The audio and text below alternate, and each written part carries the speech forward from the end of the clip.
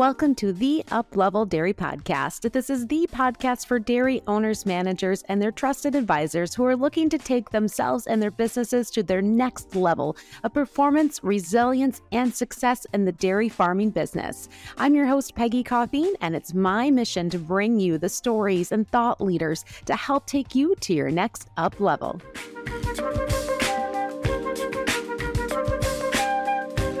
This is the first of the bi-monthly High Performance Mindset series powered by NEDAP. NEDAP is future-proofing dairy farms by revolutionizing cow-side care, technologies, and activity monitoring, cow locating, milk metering, and identification. And who better to talk about high performance than an Olympic athlete who also happens to be a dairy farmer, Elle Purrier-St. Pierre. And not only is Elle on with us today, but so is her husband, Jamie St. Pierre.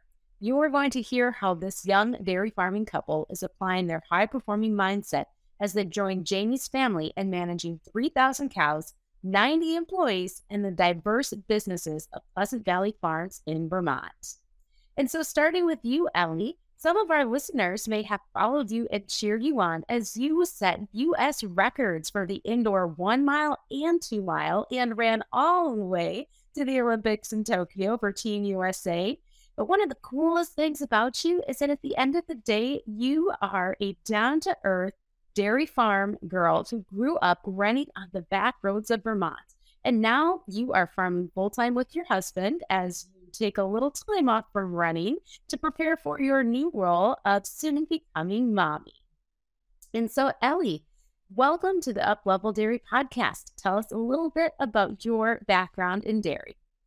Yeah, so I grew up in Montgomery, Vermont on a small tie stall farm. We milked about 40 cows, and my siblings and I were always really active from, a young age on the farm, helping my parents. We threw square bales, we milked cows, raised heifers, and, the last 2 years, I've transitioned more to working on to Jamie's farm since my parents sold their cows in 2020. So it's been, a huge change for me working more on a different size farm and, different in a lot of ways, but it's been a lot of fun. And, I think Jamie and I are both very grateful that we have the roots that we do in the background that we have. I think it's brought us together for sure. And so now it's been exciting to have this new chapter of our lives where we're working together on the same farm. And now, Elle, you get to work with your husband every day. Jamie, tell us about Pleasant Valley Farms. So I grew up on my family's dairy farm here in Berkshire, Vermont. We milk dairy cows and also make maple syrup. We have a methane digester here. Grew up working on the farm, went away to Cornell for dairy management for 4 years, worked on some different farms, and then came home to join my parents and my brother, Bradley St. Pierre, to take over the dairy farm from my parents in the future. We currently are a large dairy farm and milk 3,000 plus cows. We farm about 10,000 acres in Vermont and also in New Hampshire. We milk cows on 3 sites, and we have heifers on multiple other sites. We raise all our own replacement animals, do all our own cropping. Only over the last couple of years, we've hired a custom manure crew to do our own manure, and then do the sugaring in the wintertime. So kind of a diverse business. So, Jamie, there is a unique story behind Pleasant Valley Farms and how your father started building this diverse business. Can you tell us about that? Absolutely. So my grandparents, my father's parents were French-Canadian immigrants in the 1950s. My dad grew up on their 100-cow tie stall farm, and once he graduated high school the year after, in 1986, decided to go out on his own and start his own dairy business. He primarily in those years would use his first language of French and buy dairy replacement animals in Quebec and import them into the U.S. In those years, many people didn't raise their own dairy replacements, so he would source them for farmers in our area and in the Northeast. He would then take the profits from his business and dump them back into his own farm. And sometimes he'd have cows left over that didn't sell to customers, and he would farm those cows. So things kind of took off for him, and before long, he was milking on about 4 tie stall farms in our area. And unfortunately, one summer, he had a barn fire and decided, instead of rebuilding the tie stall place where that was, to consolidate and build a freestall barn and bring a lot of the cattle together and try to be more efficient. He spent a lot of late nights on the road, traveling all over, and not being at home very much at doing that business. So we decided to focus a little more on growing the dairy farm business. In 1998, he built his first milking parlor and freestall barns. And then from there on, he really had a strong emphasis on growing our dairy farm, buying crop ground when it was available, and then trying to milk a full barn of cows and expanding the farm and buying other farms when he could. So dairy isn't the only part of the business here. You've got income streams from both biogas and maple syrup. So then, as he grew the land base, in 2006, my parents chose to diversify and build a second methane digester in the state of Vermont to make electricity.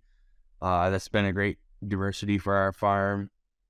In 2010, we decided to start getting into the maple syrup business, and which is a big business in our area. And we started tapping maple trees on the land surrounding our fields. And so that we started with 35,000 taps. Each maple tree has about 1 to 2 taps on it. And now we've grown that to a tap over, or boil sap for over 150,000 taps, some on our own land and some we buy sap from neighbors and boil it into maple syrup. We are certified organic maple syrup. And part of that, my brother and I, during and after college, both received young farmer loans through USDA Farm Service Agency, and then bought each of our own properties. Currently, my brother and I each own about 30,000 taps of the maple taps that we have as part of the family business. Pleasant Valley Farms is a complex business, and that requires a lot of manpower. How many employees does it take to make this operation run? Yeah, absolutely. We have over 90 full-time employees on our farm, and definitely rely on part-time people throughout the year during the busy seasons.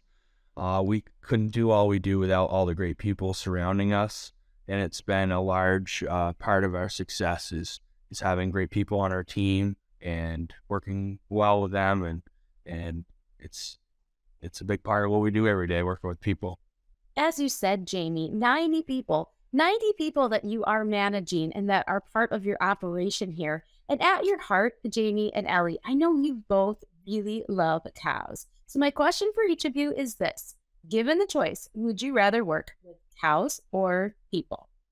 So I worked for a summer on a dairy farm in Michigan, and my boss told me one day when I was there, Jamie, cows are simple and people are not cows. So generally prefer to work with cows, but I understand on our scale that people are largely important, and that's all part of it. Yeah, I definitely prefer working with cows, but I do like to have the option kind of on my terms when I work with people.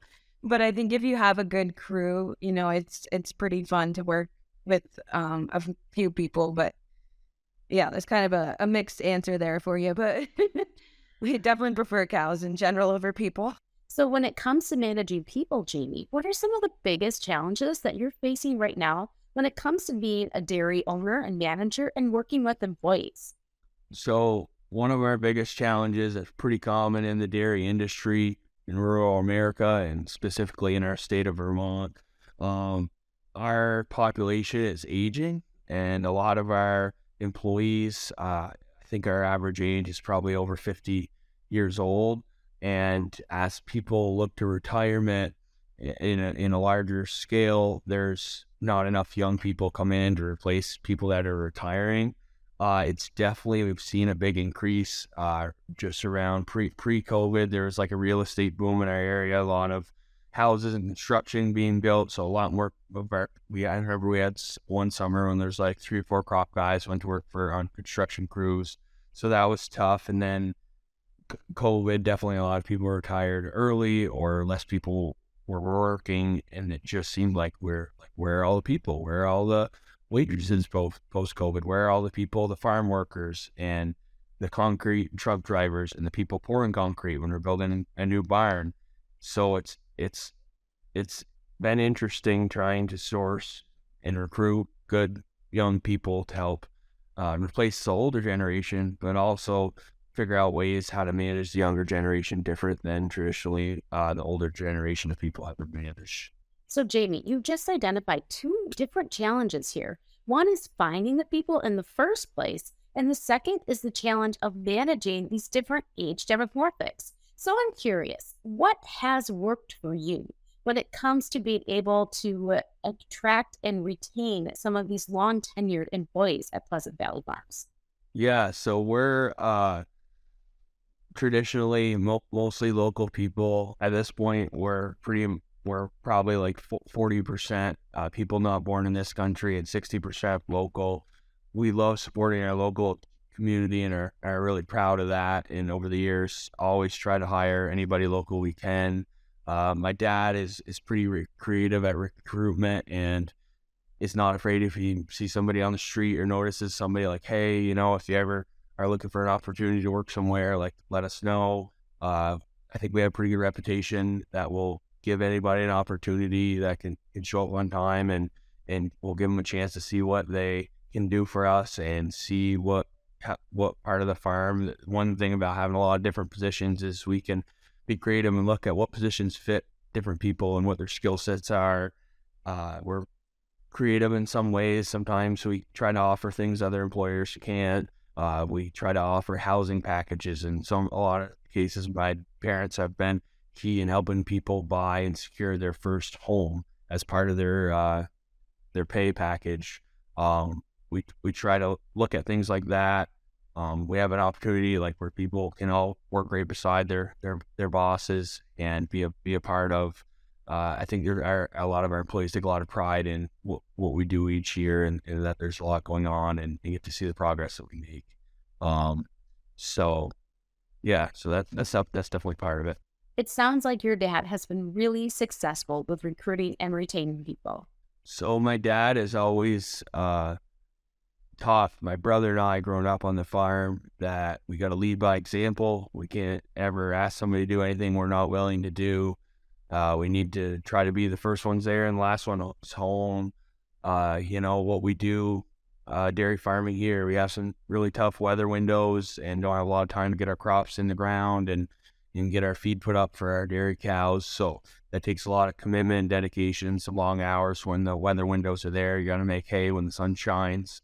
So showing to those people that we're not afraid to put in long hours right there with them, and showing that our commitment, we're going to be here.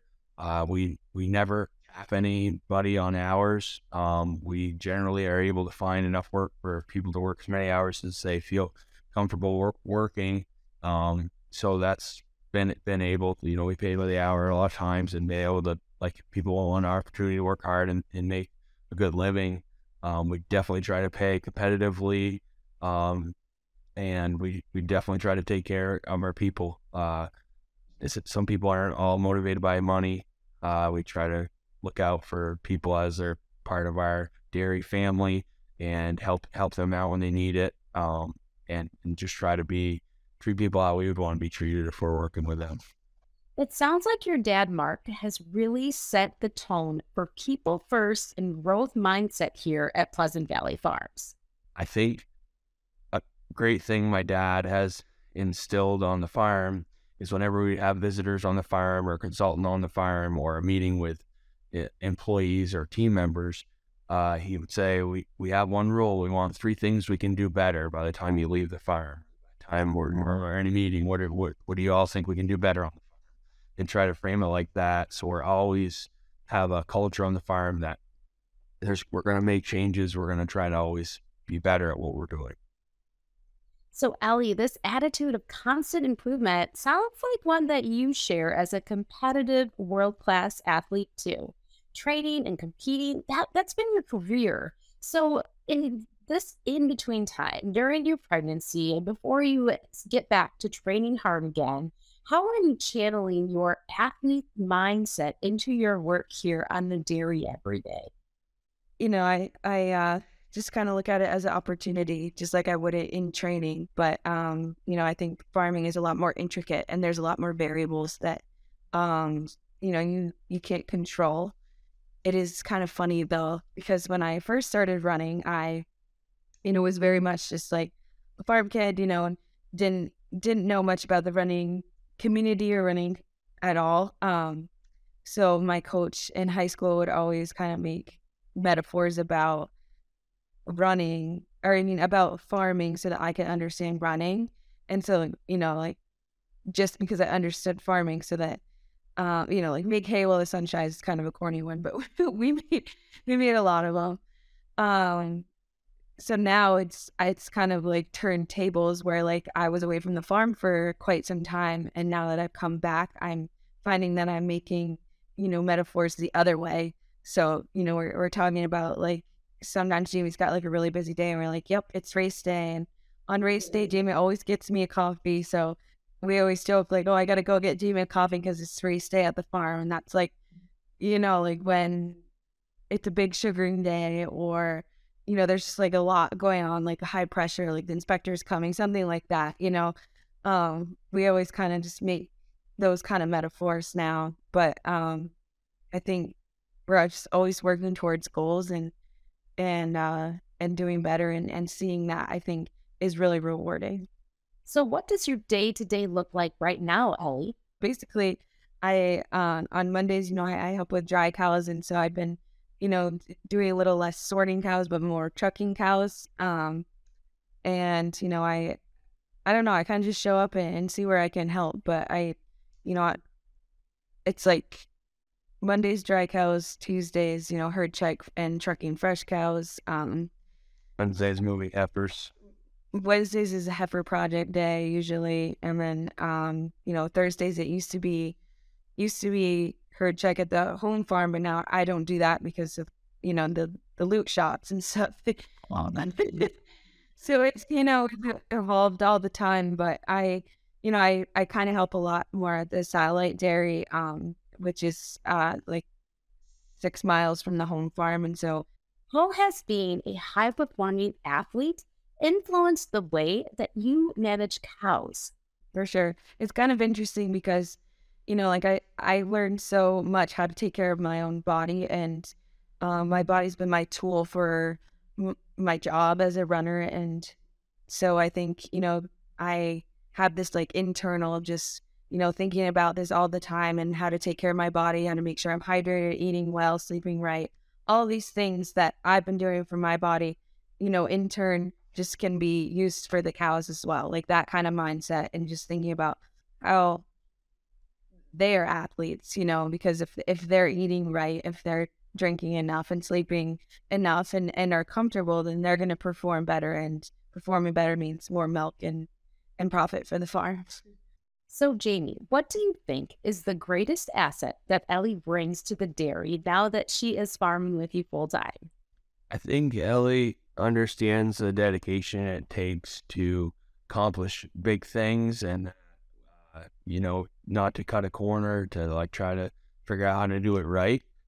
I think that she really, really cares about the animals, and how comfortable they are, and how to make it ideal for them to do what they need to do, because she understands, coming from the running background, like you need to have a good setup to be able to do your thing and have success.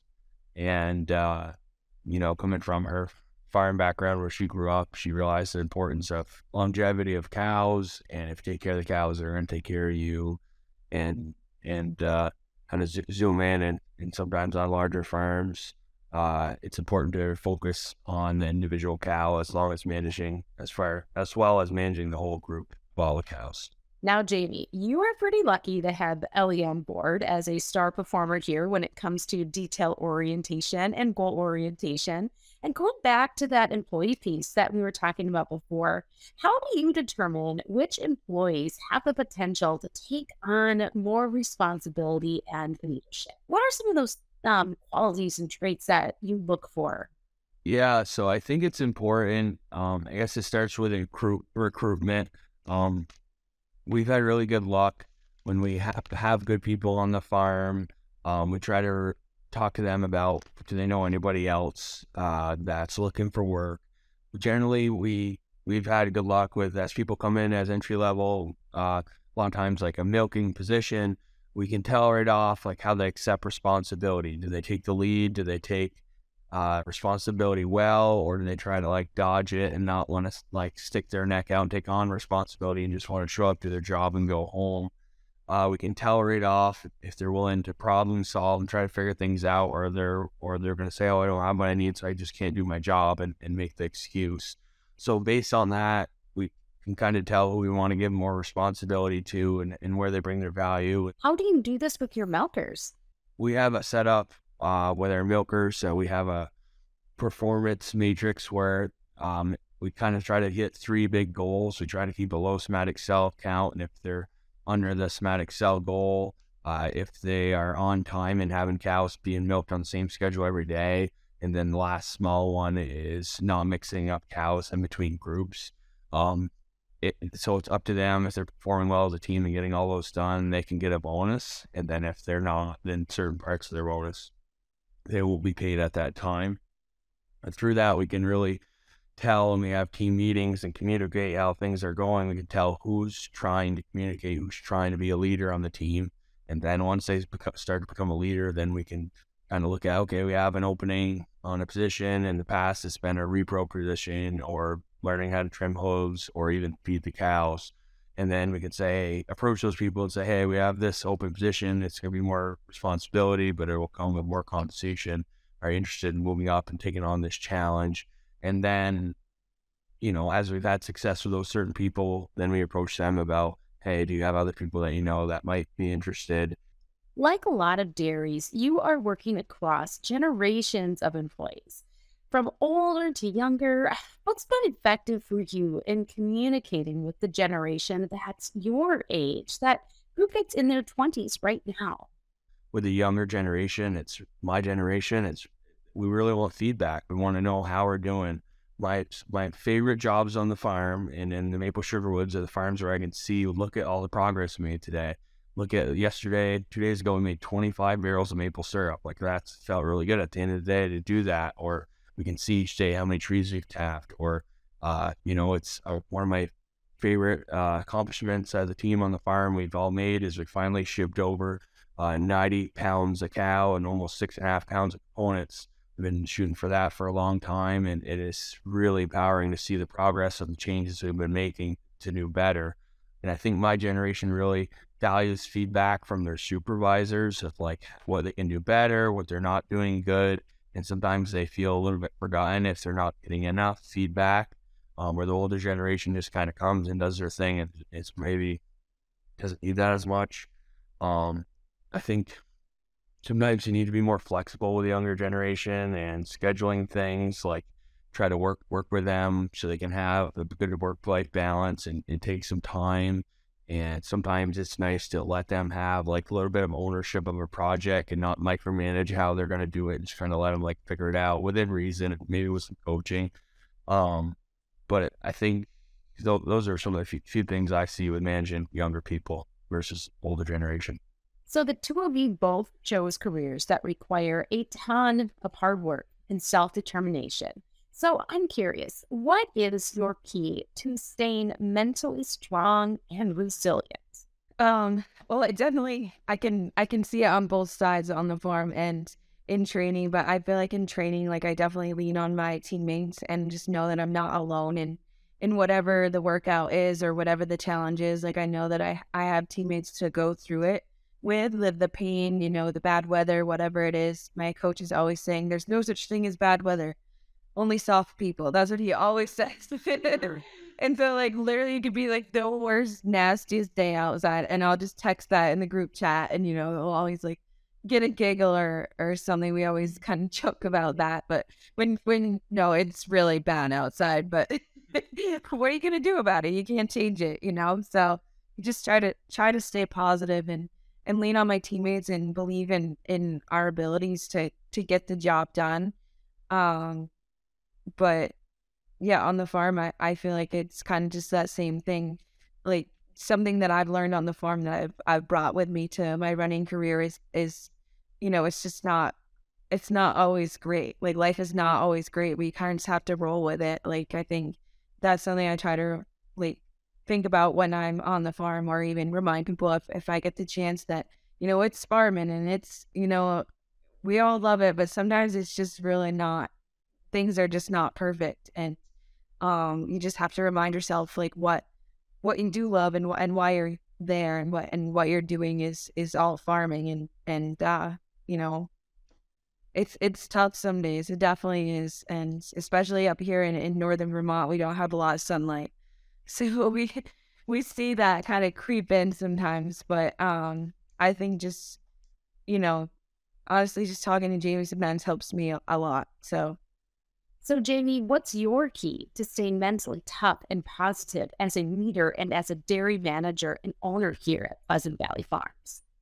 Yeah, absolutely. So at my core, I feel really blessed to have this opportunity to grow up on a farm and have I didn't choose my parents, but I've got this great opportunity to take over this dairy farm, and I've been given opportunity, and now it's what I do with the opportunity that will be my legacy and what we have going forward.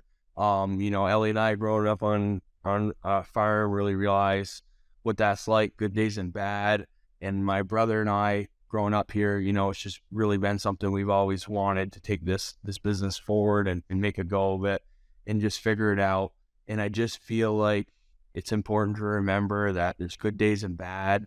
There's days when we're down in the deep, dark manure hole with a broken manure pump and 5-gallon pail. It's going to get dirty. We just got to figure it out. And sometimes you almost can get a chuckle and a little humor out of like, life, you get much so worse.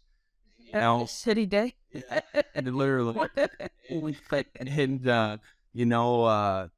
It's important to remind yourself that somebody else always has it worse. And I think I just feel really, really fortunate. I want to take every opportunity given to me and try to find success. And it's not always going to be short-term success. Ellie and I always say a lot of good things are hard, and and it take a lot of work to get to where you want to be. And not everything is easy and automatic. And you just gotta, put things into perspective.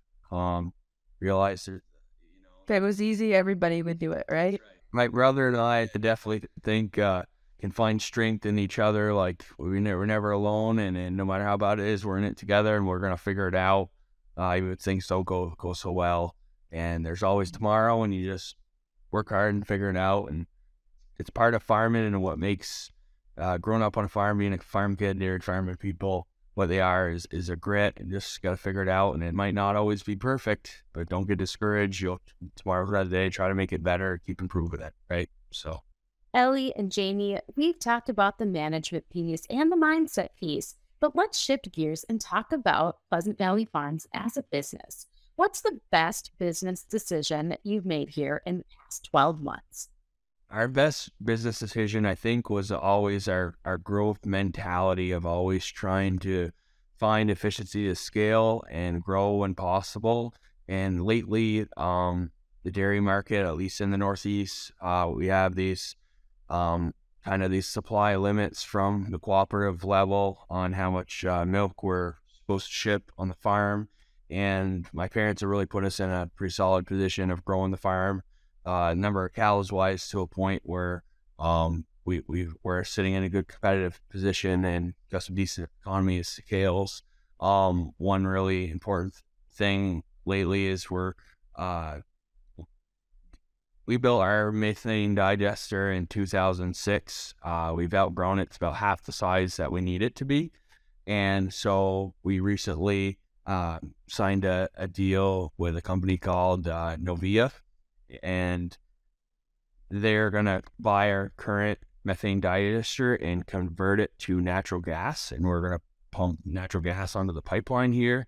A big key part of that was our farm is large enough where it's the right size and it makes sense. And really, if our farm was much smaller, the numbers really wouldn't have made sense. And I think that's going to be a huge thing for dairy farms going forward, is this other carbon credit and natural gas market. And it's another diversity that is being talked about a lot around across the country on dairy farms. When you look out into the remaining of 2023, what is the most impactful business decision that you have on your plate and on your minds to make this year? This year, we decided to build an additional dairy barn on our main facility. That barn will pretty much max out our milking parlor. We originally didn't build it to add cows like we have in the past, but our thought is our satellite dairy facility has a 40-year-old herringbone, single exit, older milking parlor that is aging. And our thought was, by utilizing our bigger double 40 milking parlor here at our main farm, we could milk more of the cows through less parlors and be more labor efficient. Move some of those people milking in that other smaller inefficient parlor up here into different jobs. With all that happening, we built a barn. It's always been our philosophy on the farm that if we're going to build a barn, we need to fill it with cows right off and not wait for internal herd growth. We're going to go buy and source cattle and get that barn filled and get that barn paying for itself as soon as possible. We actually built the barn in halves and filled the first half while we're milking it in quarter time. And every time we work on a quarter, get it done, and put the cows in and start milking while the nails and the hammers are still flying. They had a little sunroof for a while. So as we filled that barn, milk prices are pretty good this year, and chose to ship some overbase milk through our co-op, as the numbers seem to make sense for that. And eventually we're still looking at shutting down that other satellite facility and maybe transition it to heifers or milking less cows there, with less people. Not sure what that'll all look like as we phase out and bring that farm to its next generation, if you will, of what it will be there to utilize that facility. But it's definitely something, as we look at the milk and commodity markets, of when it'll be less profitable, make that extra milk, maybe downsize, maybe sell some cows to a neighbor or something. And then with that, we'll be able to shut down some of our smaller, inefficient dairy heifer facilities where we raise heifers and consolidate more heifers on less sites. It's kind of a complex thing that we don't have a lot of answers to, but potentially in the next 12 months, there could be some changes in that. We're just constantly watching margins based off the commodity and the milk market. When is it time to make that move? So what's interesting, Jamie and Ellie, is it sounds like Jamie's dad's space of dairy is all about growth and expansion and acquisition. And now you're at this point where you're really looking at that picture and saying, how can we start bringing it all together? How can we hone it in? How can we double down, maximize our efficiency, and really make the most of what we have here? Absolutely. I think my brother and I's career in the future, and Ellie too, I think will be focused on those key things. How can we be more efficient at what we're doing? We're not ruling out growth in the future when it makes sense, but how to do more with what we have. And now that we have these cows, like how to maximize production per cow, per stall, pounds of components per cow and per stall, and how do we move those forward? It's been really satisfying to make progress on those, and it's a great thing to talk about as a team. What do we need to do to get there? And that's a really empowering thing to share. We got those goals and show everybody on the team how we're making progress and what's holding us back, and talk about the opportunities. And then they can see how I'm spending my time to try to get the most bang for our buck on the multiple sites to chase those goals and get there. Well, Jamie, you definitely have the right partner by your side in going after those goals and making those big decisions as you look ahead at the future of Pleasant Valley Farms and how we're going to get there. Ellie, for you, when you look ahead at that long game, what do you think it's going to look like 10 years from now here at the farm and with the two of you and your growing family? Yeah, I still it's still been a transition for me to be on the farm, more now, and it's really just for a year, while we have this baby, and then I'd really like to get back at running as soon as possible. So I'm gonna, live out that career as long as I can, and then the goals and the plan has always been to be back home in Vermont farming with Jamie, and that's always been my dream and Jamie's dream. And so, I think we both just have been rooted here so much. Like our families, have been here for generations on both sides, and I think we both just love Vermont so much, and have never really seen ourselves anywhere else. But I think as we get older, it is easier to see what that vision is going to be and what maybe the day to day would look like more. But it's definitely farming together and with our kids. What a pleasure it's been to talk with you, Ellie and Jamie, both about business, management, and mindset. A high-performing, energetic dairy couple that you are, and yet so down to earth. And Ellie, there's one question that so many listeners and I are dying to know. Is there one more Olympics in your future? Oh, yeah. Paris 2024 is what I got my sights on next. Yeah. Jamie and Ellie, I always like to end the Up-Level Dairy podcast by asking you the Up-Level 5. These are the 5 questions about pushing your next level of performance personally and professionally in business and in life. And so with that, the first question I have for you is this. What does success look like to you? I think success looks like giving your best effort. To me, I think that you can't really be disappointed if you tried your hardest. I think success is identifying an opportunity and making progress on that. So feeling good about what you're doing. In 3 words, how do you want to show up each day? Ready to work. Positive, passionate, and motivated. Positive, passionate, motivated, and ready to work. Love it, love it. And so next question, who are you following? What thought leaders do you follow? I've really been into following more women who are pregnant and in the farming community, and also runners. Like, I feel like they've been really motivating me these days.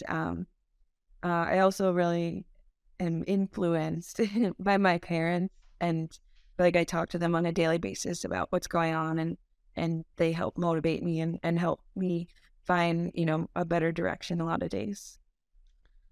Yeah, I really go to my parents for advice, and I have just a close group of friends from college in the dairy industry through my network at Cornell, and are in different places throughout the country, and it's really nice to talk to them about what I'm doing, what they're doing, what are they seeing for challenges. But I think where we're at in our careers, you can find a lot of feedback from similar people in your position, see what their challenges are and what they're doing. What words do you live by? I like to live in the moment. I think people are always on to the next thing, and they don't take the time to celebrate what they've done. And so that's something I tell myself daily, is to kind of just enjoy where I'm at right now. So Ellie, how did you live in the moment and celebrate after you set the records for the indoor mile? At the bar after. I was, in qualifying for the Olympics. I feel like that was, just one of the best celebrations after ever. A lot of work and dedication went into that for a long time, so it was kind of a longer celebration than just getting home to see the community and see all this. That as well. Yeah, that's pretty neat. Definitely. Jamie, what words do you live by? So my dad always told me, get out of it what you put into it. I think it's important if you want something, to dedicate yourself pretty hard to it. Don't give up, put in your time, and be creative and figure it out. So. And last question, what is your next personal up level? What is the area of life that you are looking to take to the next level? Well, becoming a parent, the beginning, but also I think we're in for a big change here. And so I think, it's doing that on top of, my 2 careers, and, having the farm, and, me working on the farm, and also running, and being a parent as well. So. Yeah, I'll agree with that. And on top of that, I definitely, as the farm demands a lot of long hours. Just definitely trying to live a healthier lifestyle, not eat much, just convenience is quick, but eat better and make sure you get plenty of exercise. And we're gonna have a kid here, so we gotta be here for a long time, take care of ourselves, and life's about to get even busier. Well, Jamie, lucky for you, you have a great resource sitting right next to you that knows a thing or two about exercise and nutrition. Absolutely. Jamie and Elle, it's been such a pleasure to have you on the Up-Level Dairy podcast. And on behalf of our dairy community, thank you, Elle, for all that you do as an advocate for dairy in your work as a competitive runner and professional athlete, and for representing dairy in the health and fitness space. And Jamie, thank you for sharing how you too are performing at your highest level as a dairy owner and manager. This High Performance Mindset series is powered by NEDAP.